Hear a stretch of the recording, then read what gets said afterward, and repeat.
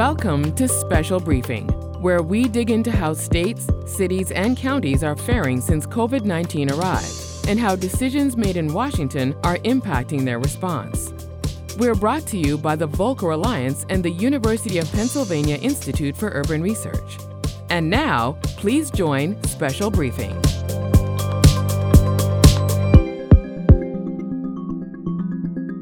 Well, good morning, good afternoon, and good evening, wherever you may be. I'm Bill Glaskell from the Volcker Alliance, and I'm here today with Susan Wachter, co-director of the Penn Institute for Urban Research. Hello, Susan. Hello there. Good morning. How are you? And this is Special Briefing, and it's coming to you on the Volcker Alliance and Penn IUR websites. Today, along with our expert panel, we're welcoming a very special guest, Ras Baraka, the mayor of Newark, New Jersey, a city where Susan and I both have long family roots. Mayor Baraka will share his vision for Jersey's biggest city and how he spearheaded the replacement of 17,000 hazardous lead water service lines, which is a model for other cities to follow as they address their clean water needs. And actually, this gets me to the focus of today's program. While Congress debates the huge Biden infrastructure package and debates, the American Rescue Plan Act passed earlier this year in response to COVID-19. It singles out two specific areas for investment: clean water and broadband. In addition to Mayor Baraka, to discuss these needs today, we're joined by the best minds around: Catherine DeWitt of the Pew Trusts, Tom Hazlett of Clemson University, and former FCC chief economist, incidentally, and Howard Newkrug, the head of Penn's Water Institute and the former chief of Philly Water. He was fielding questions upon questions when Philly was hit by floods after Tropical Storm Ida, and I'm sure he'll give us an update on where Philly is. We took questions from many of you in advance. Thank you for that, and keep those questions coming in future sessions. And remember, this session is on the record and will be available shortly to view and download on the Volcker Alliance and Penn IUR websites. A special thank you to the Alliance, contributors to Penn IUR, and the Century Foundation for your generous support of this program. And now, without further ado, let's welcome Mayor Ras Baraka. Good morning from Newark. Thanks so much for making time in a very, very busy schedule that I know you have. But tell us, please, how Newark is faring in the fight against COVID-19, and what is your vision for the city? Thank you. I just want to thank first Penn Institute for Urban Research, obviously, and the Volcker Alliance for this invitation to be on with you guys today. No one expected us to be in the middle of this pandemic right now. I don't think anybody would have guessed or prepared themselves for what we've been going through in the last year or so. Right now, I think we are doing fairly well in Newark around COVID. Over 60% of our residents 12 and up are fully vaccinated, and over 70% have at least one shot. We prayerfully, by the end of the year, will be well over 80% based on the pathway and the efforts that we have undertaken here in the city of Newark. So that's a positive thing for us, though it has ravaged our community terribly, and it has really shown us the inequity that exists in our system before COVID has really unearthed all of those things. And so all of the funding that we've been getting from the federal government around ARPA and other kind of monies we've been using specifically to address some of those inequities, rent burden households, trying to help them pay rent, helping small businesses who obviously did not get any of the PPP money to make sure that they were able to make it through this. We've done 4 rounds of funding, actually, to make sure the businesses were sound as well. We are addressing homelessness and affordable housing with this money. So there are a lot of things that we are engaged in, trying to right some of the inequity that exists in our community to, one, help people manage COVID, and prayerfully, after COVID is behind us, to work on trying to fix those issues permanently. Some of the very specific things that I know you want me to get on today: the lead service lines. We've been dealing with lead service lines for almost 2 years now. We have actually replaced almost 22,000 lead service lines in less than 2 years here in the city of Newark, with the help of the county of Essex, helping us secure a bond, with the help of the state local finance board, helping us to create the infrastructure to do so, and passing laws that allowed us to public dollars to pay for private fixes, and the local ordinance here with our city municipal government. Our council allowed us to fix people's lead service lines in homes that they did not own, because there are a lot of landlords who are not present. Over 75% of the folks in the city of Newark are renters, which would have posed a serious problem if we didn't have local legislation that would allow us to go on people's property and actually replace their lead service lines. So we've already engaged in that process, and we're near end. We are hopeful that some of the state's ARP money will be used to kind of offset some of the costs that we expended in that process, help us pay some of the debt service on some of this, the debt that we incurred because of the undertaking that we took on.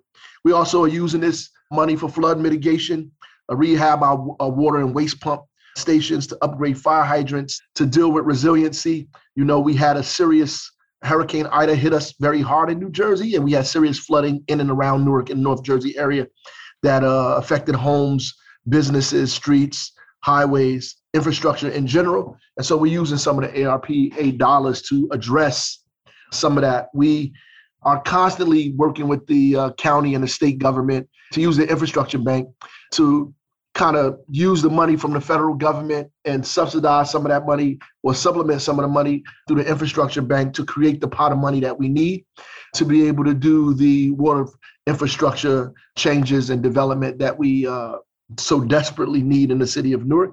And we're going to keep doing that. Obviously, we can't get it done without the county and the state government.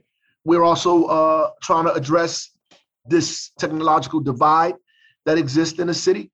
We discovered that, obviously, we knew it existed, but it became more obvious again in COVID when we had to shut schools down and everybody began to go to school virtually. And many people did not have hard devices, but worse than that, they did not have internet service or proper internet service or broadband to be able to do virtual learning from home anyway. Some of the buildings were very old. Some didn't have access to cable or internet service at all. So it made it difficult. Even when we passed out tablets to families, when the school system did that, they still were unable to get solid connections. We are directly using these dollars to begin to push our Newark fiber program. You know, Newark has its own fiber, and we deliver gigabit and multi-gigabit internet to thousands of Newark residents, businesses, and nonprofit organizations now, and some government entities as well.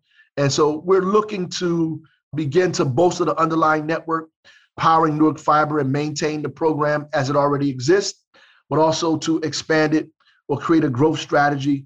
And so what we're doing is developing a plan using the funding in a 2-year time frame that could not be done in 2 years without the ARPA funding. What we're doing is auditing and assessing and mapping our fiber optic infrastructure.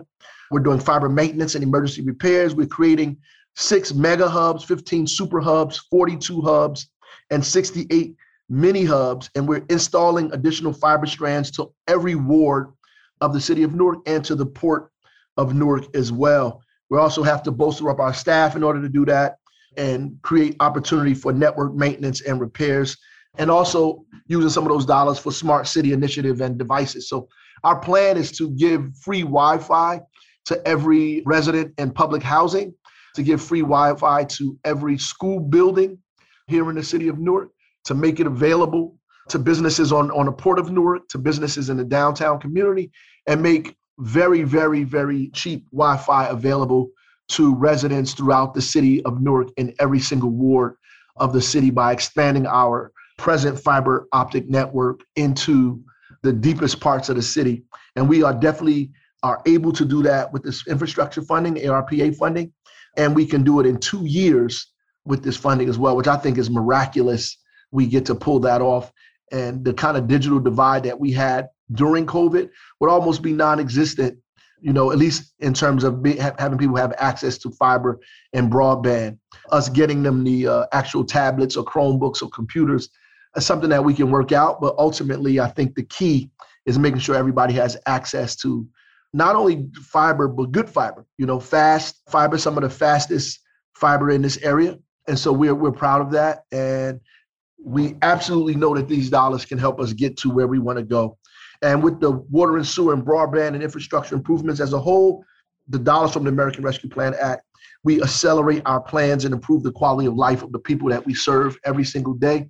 This money is a godsend for us. What I didn't say, it's going to help us offset some of the bills that we have in terms of local government, enabling us not to lay people off, police, fire, social workers, all the nurses in the health department, all of the folks that are dealing with COVID infrastructure. We're able to keep them and not have any interruption in service, but more importantly, address some of these divides that exist as inequity, whether it's the digital divide, access to clean water, mitigating floods and having resiliency in our community at the same time, and addressing some of the pocketbook issues around housing and food in people's homes at the same time. So thank you for having me. I'm glad to talk about what we're doing with these dollars, because without it, we would be in a definitely difficult situation, more difficult than we already are in. Well, thank you so much, Mr. Mayor. Little known fact, I got my career started about 2 blocks from City Hall in Newark, and maybe it's time to move back. I hope you can stay for the discussion and the Q&A afterwards, but as long as you're finishing up on the subject of broadband and the amazing work you're doing in Newark, let's begin the discussion with our 2 expert broadband panelists and start with Catherine DeWitt from the Pew, who's going to talk about what states and cities are doing with their federal broadband money right now. Catherine? Hi, and thank you so much for having me today. My name is Catherine DeWitt. I'm the project director for the Broadband Access Initiative at the Pew Charitable Trusts. And for those of you who aren't familiar with Pew, we are a nonpartisan, nonprofit research organization that works with lawmakers across the country at every level of government and around the world on issues ranging from broadband and state fiscal health to how to protect penguins. Please don't ask me about penguins because I don't know anything about them. As I said, I lead the Broadband Access Initiative, and for the last 3 years, my team has been looking at what states are doing to bridge the digital divide and what we can learn from those activities to solve what is truly a national challenge. Let's start with why we actually began this research, and it was started with a simple but kind of shocking question, which was, we have spent tens of billions of dollars in public funds, taxpayer money in broadband, but we still had significant gaps in broadband access across the country. Moreover, we had poor data, limited understanding of affordability, and really little insight as to why or why not funds that have been spent to date have been effective. While there have been some research on federal programs and some research on state programs, there was almost no research done on states, particularly after the Recovery Act, which did invest several $100 million in state and the operational capacity of state programs. Before I move forward, I do think it's important to note that understanding the state and local context in broadband is actually quite important, and that's for a few reasons. The first of which is that broadband policy itself is really driven at the state level, and the local context, both for the types of providers that are in a state, the number of providers that are in a state, also the geography, demographics, topography, politics, the combination of those factors all fit together in a way that ultimately are the symptoms of the digital divide within that state and within localities. So getting a better understanding not only of what the challenges are, but also then how states were responding to them, we felt was very important to, again, crafting national solutions. So in order to start understanding these challenges, we started with a 50-state analysis of all broadband deployment law. We looked at what states were doing in policy, and what we found is that they were really answering questions like, what is broadband? They were defining it, whether it was by speed or technology or availability. They were assigning responsibility within state government for who was responsible either for oversight or for administering programs. They were also clarifying who could and could not provide broadband connectivity. In most recent years, that trend has really leaned towards cooperatives, for example. States were also doing things like establishing programs, creating incentives, and doing things like addressing access to the right-of-way, and in some factors, competition and consumer protection. All of that information is stored in a database on our website. It's called the State Broadband Policy Explorer. If you have any questions about that, please feel free to reach out to me. But after we did that policy research, we did case study work in 9 states and more than 300 interviews with state leaders and lawmakers, internet service providers, grant recipients, and other partners. And ultimately, what we found is that it really is less about looking for that ideal programmatic model and more about adapting specific activities to specific state needs. So what does that actually mean? What we ultimately found is that state programs were really successful by focusing on the why of broadband and then on implementing inclusive and community-based approaches. So when I'm talking about the why, that is focusing on broadband not as the end game, it is broadband as a means to an end. So it is the state designing programs, crafting policy by focusing on broadband as a tool for economic development, access to education, healthcare. The most successful state programs were the ones that were designing their strategies with these outcomes in mind. Minnesota is the most prominent of these examples. You can also see this in states like West Virginia and California as well. The other factor is that they were inclusive and focused on these community-based solutions. We mean inclusive in the sense that it wasn't just the telecommunications industry and the public sector sitting at the table working these deals out. You had local leaders who were participating in these conversations. You had members of the community who were leading the charge and call for better connectivity. You also had all different types of industries who relied on these connections and making sure that their workforce were actually able to use those connections, who were also involved in these conversations, both in highlighting gaps in policy, highlighting gaps in access, and then talking about the appropriate solutions to actually drive success and outcomes. The most successful example of this, and most comprehensive example of this, is Virginia's Commonwealth Connect Coalition. So a few things that we can look at this and how an implementation, which is particularly important for the state and local leaders who are on the phone right now. There's a heavy emphasis across the country on statewide, regional, and local planning. These planning initiatives are designed to assess the digital divide, identify measurable goals, identify the intended outcomes, and then come up with a plan for achieving them. And again, more often than not, these plans are directly tied, again, to those specific outcomes related to economic development, education, healthcare, and any other policy priority they may have. There's also a heavy emphasis on local capacity building and training. That means that this is state leaders focusing on building the education and technical awareness of the local leaders who are participating in these broadband projects. And that's not turning them into broadband experts. It's just giving them enough information so that way they're not walking into these conversations completely clueless. Broadband is very technical. It can be very overwhelming. And for anybody who is a non-subject matter expert, you want to make sure that they have at least a baseline of information to start with. So the last piece before I'll wrap it up here is that we're seeing more states either require or incentivize community engagement and community readiness in their programs.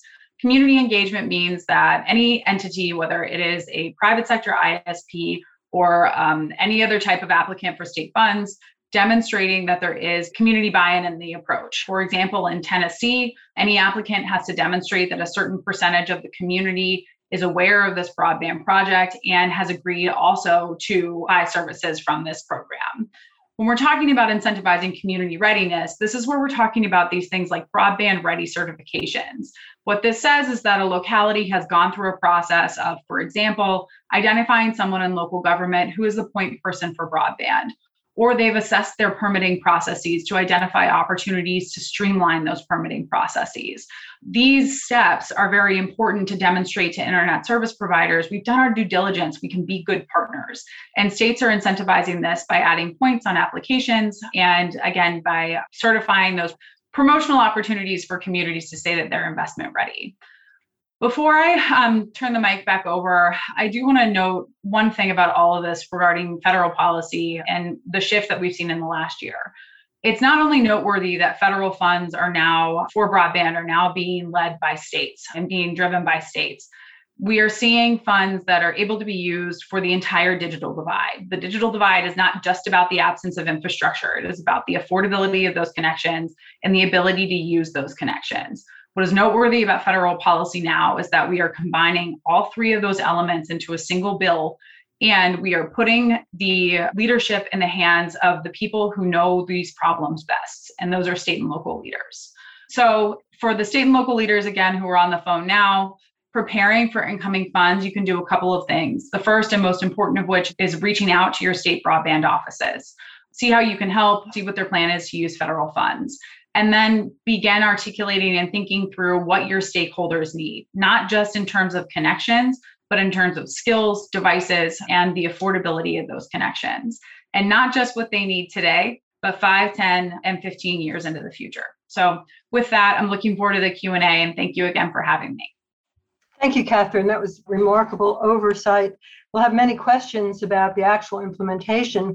And we now turn to Tom Hazlett, who, as the former chair of the FCC, has much knowledge of this as well, and currently holds the Macaulay Endowed Chair in Economics at Clemson University. Tom, we look forward to your thoughts on this important issue. Thanks very much, Susan. Yes, actually, I was not the chair of the commission, but I was chief economist, but I appreciate the promotion. So I wanted to start by just, the broadest overview in terms of broadband. As the United States obviously has extensive broadband coverage, the Federal Communications Commission estimates 96% of households have direct access to a fixed network, which operates at least 25 megabits per second, which is the definition for the last several years, since 2015, that the commission has had for broadband. There's about a remaining 4% by FCC estimates that do not have this access, yet they have access to satellite wireless of some sort, and particularly with 5G build out currently underway, the immediate question becomes, and a policy choice, as to how to substitute the older fixed technologies, including fiber to the home, with wireless, and the policy cut on technological neutrality comes in. We might get back to that in a moment. So access, having broadband available, is the first step. And as Catherine was alluding to, adoption, getting people online and being able to gainfully use internet access, is basically the second step. There's a lot of interest traditionally, particularly at the federal level, in the former, but the focus has been a lot less on the latter. And that's been problematic because the policies and the funding have generally tended to tie to carriers. And in many cases, the actual users have gotten lost in the shuffle. So that's where a lot of the emphasis might be at the state level, as we just heard. It might be of interest to people today looking forward with a new round of funding. Now, the federal subsidies that we are familiar with, and we actually do have quite a bit of empirical evidence on, they have been substantial since the 1996 Telecommunications Act. In current dollars, we have had over about $225 billion that have gone out. These funds are awarded annually. In recent years, they've reached levels of about $10 billion. These are to try to extend the system, the network coverage, by payments to carriers and by some funding for a schools and library program, and then some direct subsidies to low-income consumers. Relatively speaking, there's been massive investment in the rural subsidies because the old system, the old AT&T monopoly prior to divestiture, and then this sort of broke down when competition was introduced. The old system actually subsidized expansion of the network to some degree by the rate structure. That is to say, people would have to pay high prices for long distance access, much more than the cost of the service. And business customers would also pay relatively high rates. And then the rates for local use would be subsidized to some degree by that. And that system was supposed to do the trick. There's some question as to what trick it actually did. But the system we had to go to was a much more explicit system of subsidies. The pattern has been fairly distinct that over 1,000 rural telecommunications carriers, I'm talking about over 1,000 telephone companies, have actually received funding. The entire sector has been structured around these cost plus awards. And of course, cost plus, as we know from military procurement and other experiments, so to speak, can reward inefficiency. And we've seen very high costs and relatively little evidence that the system was working to expand the size of the network. It also brought to bear an important split between rural and urban markets. Urban and suburban customers currently pay taxes that are significant. For the $10 billion, the entire system is funded at the federal level by fees paid on telecommunications charges, and these tend to be highly regressive. It's a flat rate that is charged now of certain portions of communications fees, but these fees tend to be a much higher percentage of the budget of a low-income household than of others. So the system has obviously been challenged by many within the system and by many economists outside the system.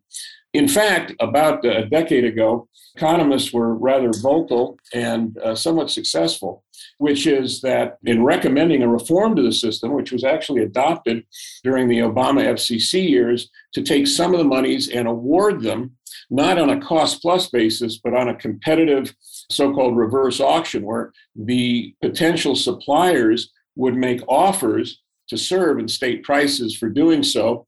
And indeed, the initial auctions that have been run now have shown that costs can go down very considerably. Now, of course, this gets back to this question of technological neutrality.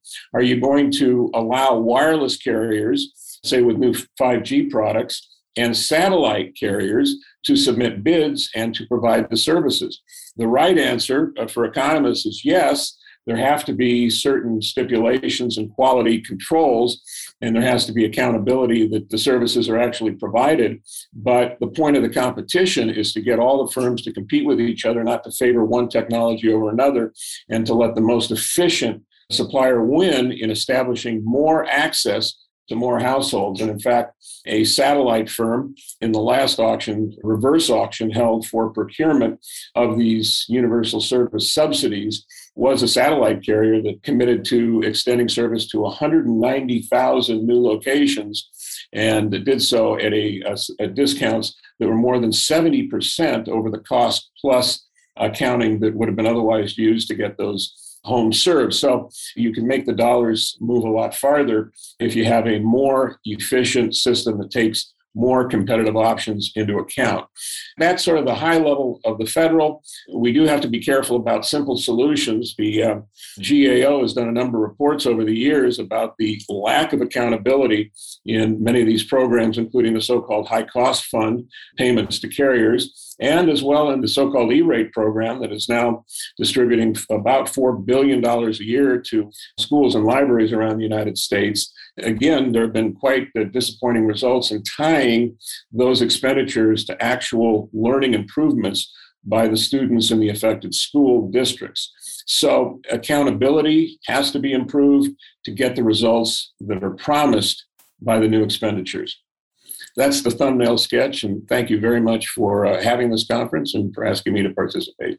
Tom, that's wonderful. We thank you so much, and we look forward to a robust Q&A on these issues of access to broadband, which is the water of the coming century and this past recent decades. But now let's go back to the other key infrastructure spending, which is key to the growth of cities and the health of cities, which is actually water. And we have with us the policy innovator of the country, Howard Neukrug, who we are also thrilled to have at the University of Pennsylvania as head of our water center, and previously an extremely innovative leader of Philly Water. So please take us to the water issues that are part of the divide facing America. Well, good morning, and thank you, Graham and Susan, for inviting me to join in this discussion. I am going to talk, obviously, about the importance of federal financial support for the nation's drinking water, wastewater, and stormwater utilities. The bottom line, if we want our cities to become sustainable and resilient cities of the future, water will need to be a key part of the agenda. As Susan noted, I'm Howard Neukrug. I'm the Executive Director of the Water Center at Penn. The Water Center is a nonprofit applied research arm of the University of Pennsylvania, and our primary purpose is to find solutions to the challenges facing urban and rural water systems, the watersheds that support them, and the communities that rely on them. Our work builds on the concept of integrated water systems and the values of equity, justice, and community resilience. As many of you know, America's water infrastructure requires significant renewal and upgrade. According to the American Society of Civil Engineers, our water infrastructure received grades of C-, D+, and D. And speaking as a professor from an Ivy League university, I can tell you that these are not good grades. These are the grades of systems that are highly vulnerable to partial or complete failure. And this has to change. After all, if America can't afford to provide clean and safe water to all of its citizens, what nation can? The last major federal funding program for water infrastructure came with the Clean Water Act's construction grants program in the 1970s and the 1980s. The program was a huge success, improving our nation's water quality dramatically, but much still needs to be done. Today, federal support for water infrastructure amounts to about 5% of all the expenditures in the water sector. The rest is raised locally through water rates and through municipal or revenue bonds.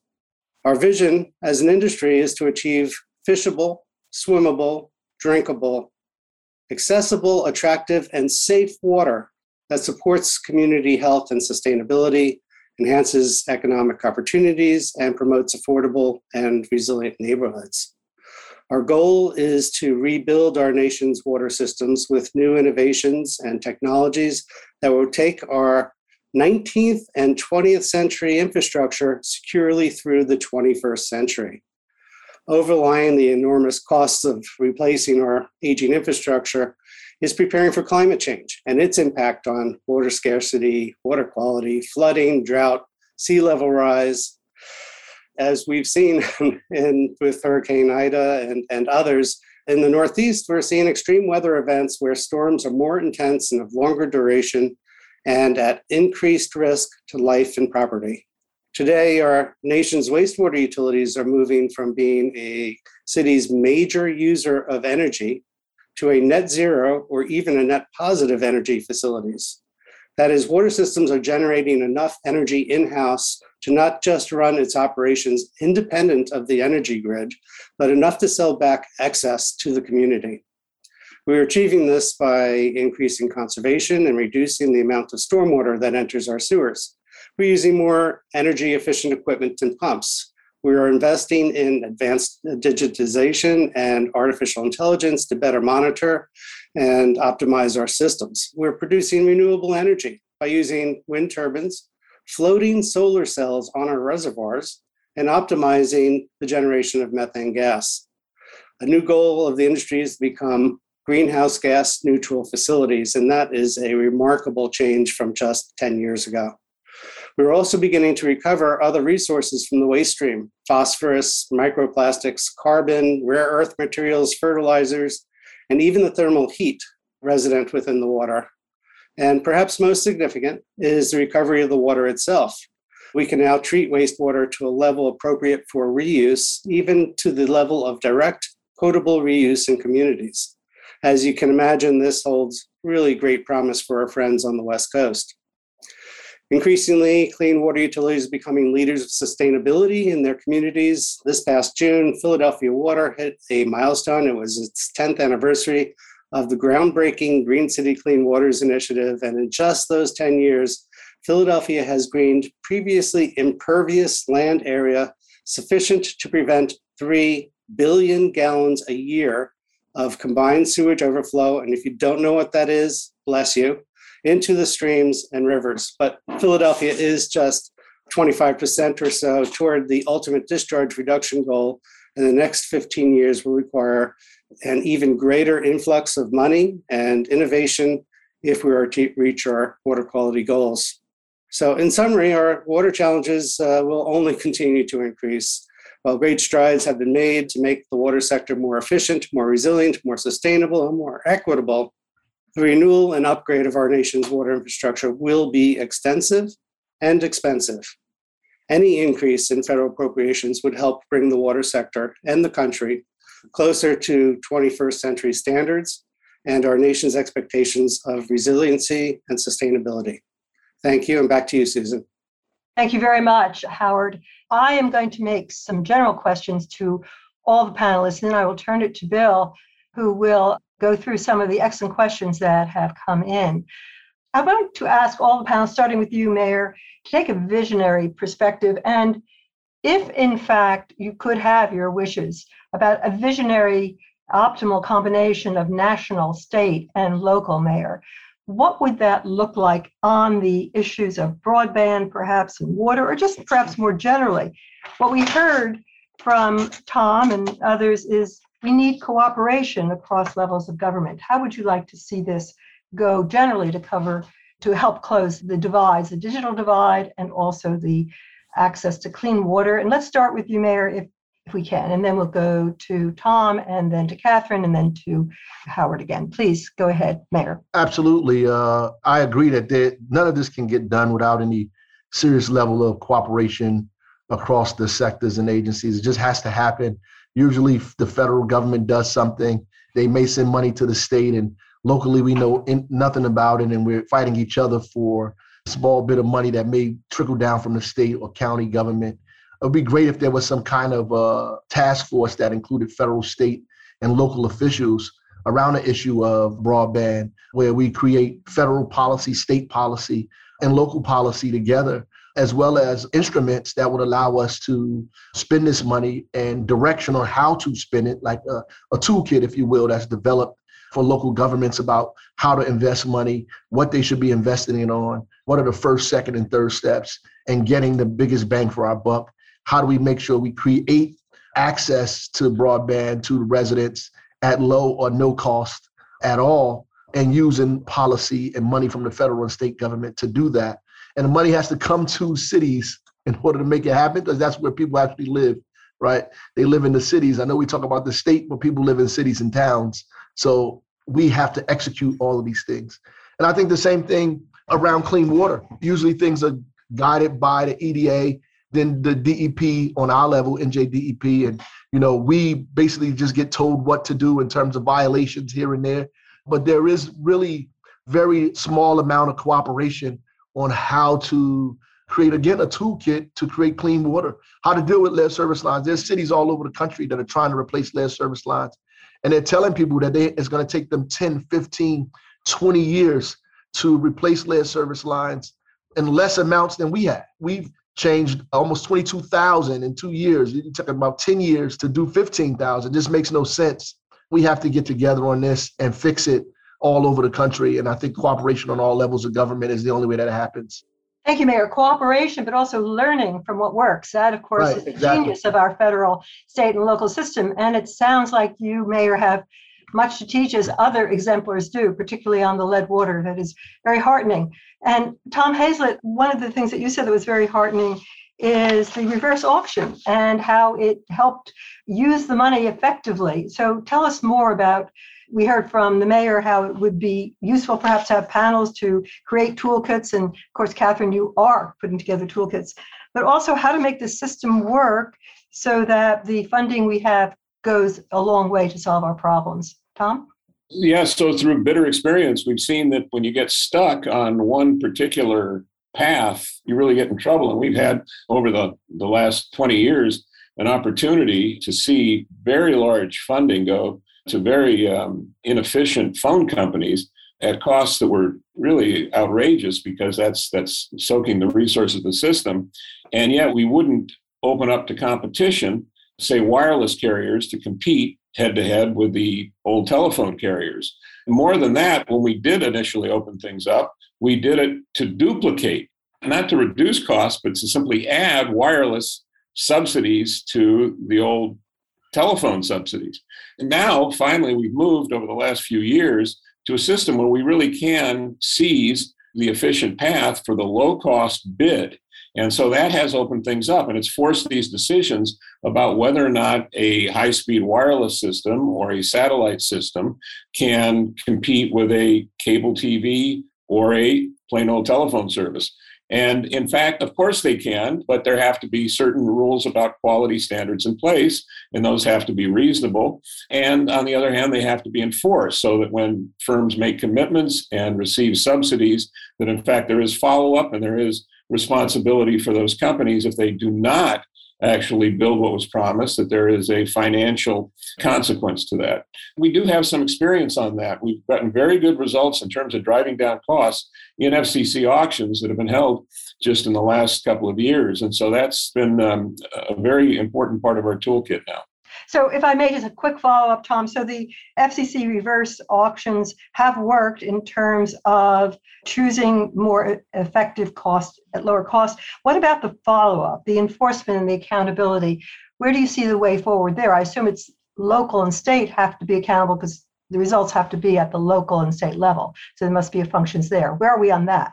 Even worse, it's a shared responsibility. So those linkages have to be established, as the mayor has talked about. You do need coordination, and the local communities have to be involved in monitoring whether or not those systems get built and whether or not those services are operated at the level of quality promised. So that's where we are now.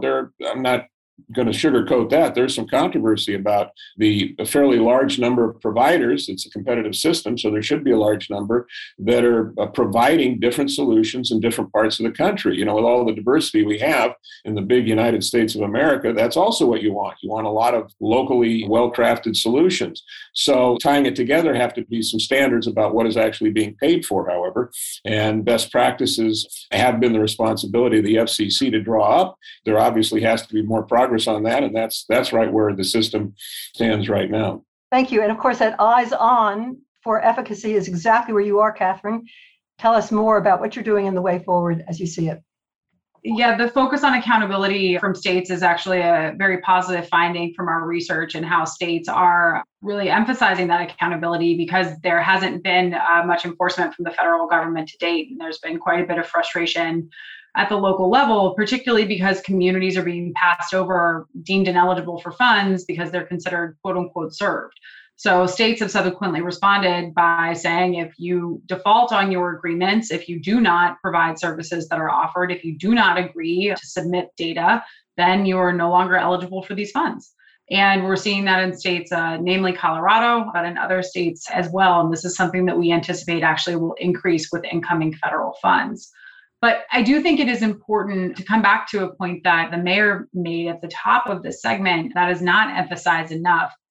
This is not a rural availability and urban affordability problem. When we are talking about the digital divide, this is affordability and availability and quality, and this is something that affects communities of all types. And the idea that it is a rural availability and urban affordability crisis is a harmful and misleading narrative that really oversimplifies the problem and subsequently then oversimplifies the solutions. But that's why we really do need that federal, state, and local approach that all of us are really in violent agreement on, and why we do need that heavy engagement from state and local leaders in particular, which is why in the infrastructure bill, for example, it creates a challenge process for the FCC where state and local government can submit their own data to challenge the maps that the FCC produces. This is a significant step forward because there hadn't yet been a process for state and local entities to do that to date. So what we're seeing there is actual meaningful collaboration, if assuming the infrastructure bill passes, but is a meaningful opportunity and more importantly, a process for state and local authorities to do that. But going to this point about, the rural availability and urban affordability piece, unserved and underserved communities are that way for a reason. It's because they don't offer an obvious business case for providers. So when you look at the data, it is overwhelmingly low-income communities that have either no access to internet or have access to low-quality internet. So when we're talking about solutions and we're talking about achieving efficiencies via these solutions, we have to take that into consideration. So whether that is managing the match, the size of the match, whether it's thinking very strategically about when and where to use reverse auctions, for example, perhaps in urban communities and using wireless mesh networks as a means to bring down costs and increase the quality of connections. But it is really important to come back to this idea that if we are going for universal availability, if that is our ultimate objective, we can't always achieve economic efficiency through that because the market just doesn't support it.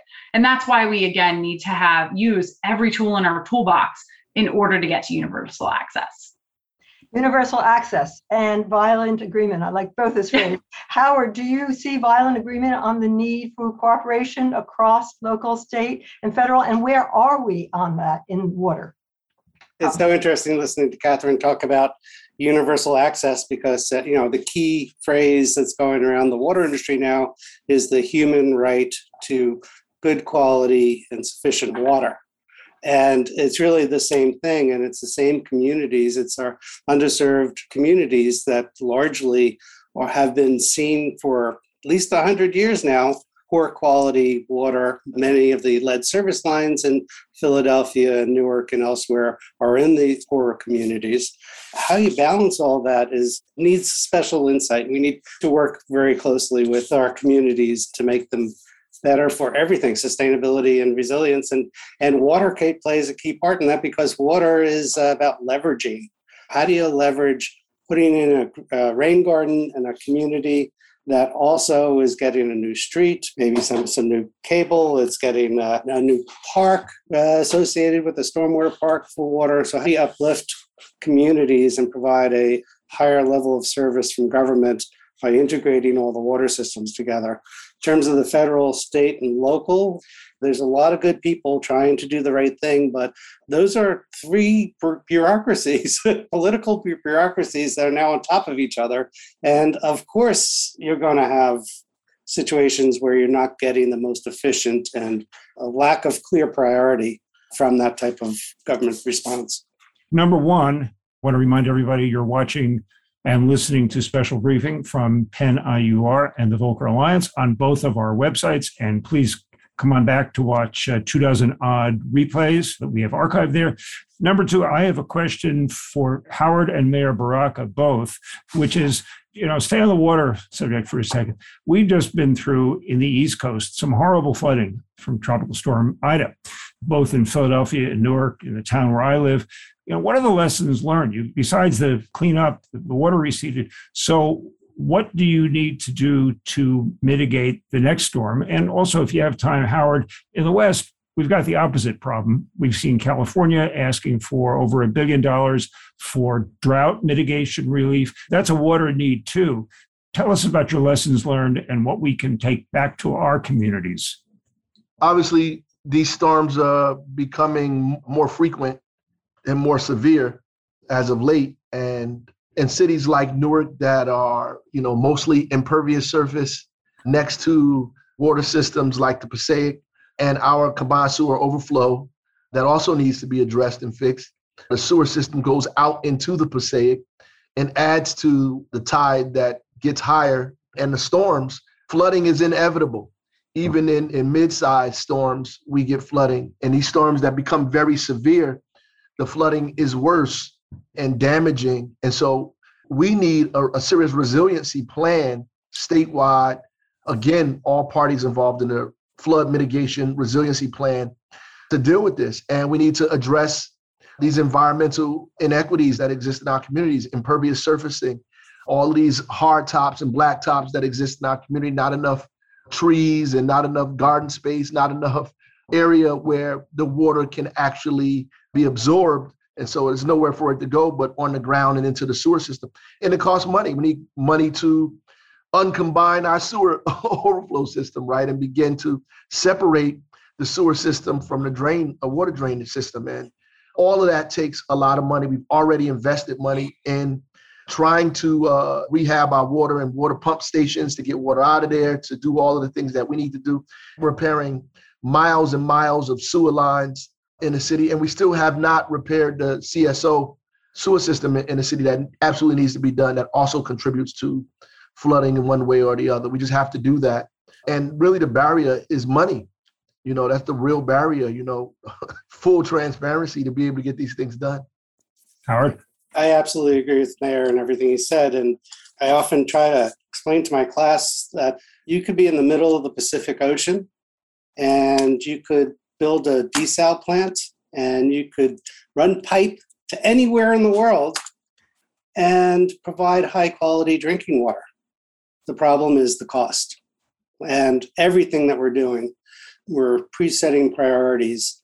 Some of them are politically based and some are based upon the reality of what you really need to get done and consent orders and other things, but there's just not enough money.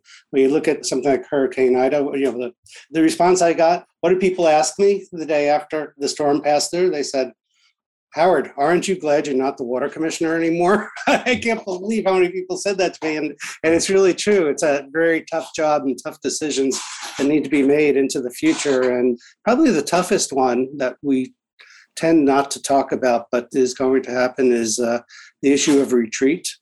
How do you redesign your cities so that there are floodplains? And People are going to have to be moved to new locations. And I hate to say that because how you actually accomplish that, I don't know. But the issue of retreat and then the issue of migration as people move away from the rivers and streams and areas that are going to be flooded, and where are they moving to?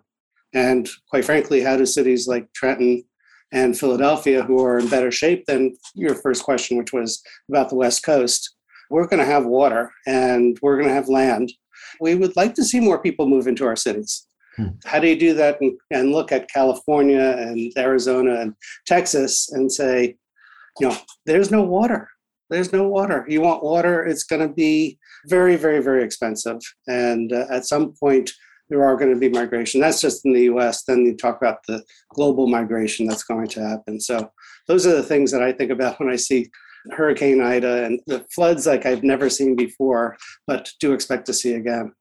These are conditions that have tremendous implications for tax bases of cities and counties, depending on property taxes and fees. If you stage a managed retreat, those properties won't be taxable anymore. If people are moving in, you're gaining on your tax base, all of which we can reserve for a future discussion. There's a lot of questions that we haven't gotten to on our contact slide. If you want to follow up with any of the participants, please do, or follow up with Susan and me. We'll be very happy to route your questions to the proper authorities at Volcker Alliance, at Penn, or on the panel. We're approaching the top of the hour. I want to thank Susan. I want to thank the Volcker Alliance, Penn IUR, and the Century Foundation for the generous support that you're providing. You've been listening to Special Briefing, brought to you by the Volcker Alliance and the University of Pennsylvania Institute for Urban Research. Every month, we bring you the latest intelligence, strategies, and trends affecting state and local governments' finances in the wake of COVID-19 and how they're impacted by Washington's unprecedented response.